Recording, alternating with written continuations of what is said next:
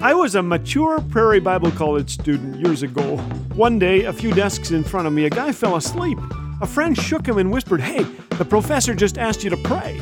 The poor guy jumped to his feet, began praying out loud, then sat down. The teacher thanked him and picked up where he left off. I've never forgotten that classic comedy moment, nor has he, I'm sure. I learned recently that these two guys, the prankster and the prayer, are lifelong friends. The secret is forgiveness and a good sense of humor. I hope you have a friend like that, one who forgives, one who makes you laugh. If not, pray that God will bring one along. The way is brighter and the path shorter when you're traveling with a few good friends. Hey, it's your turn to pray.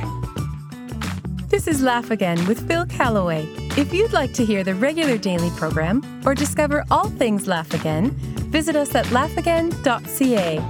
Laugh Again, truth bringing laughter to life.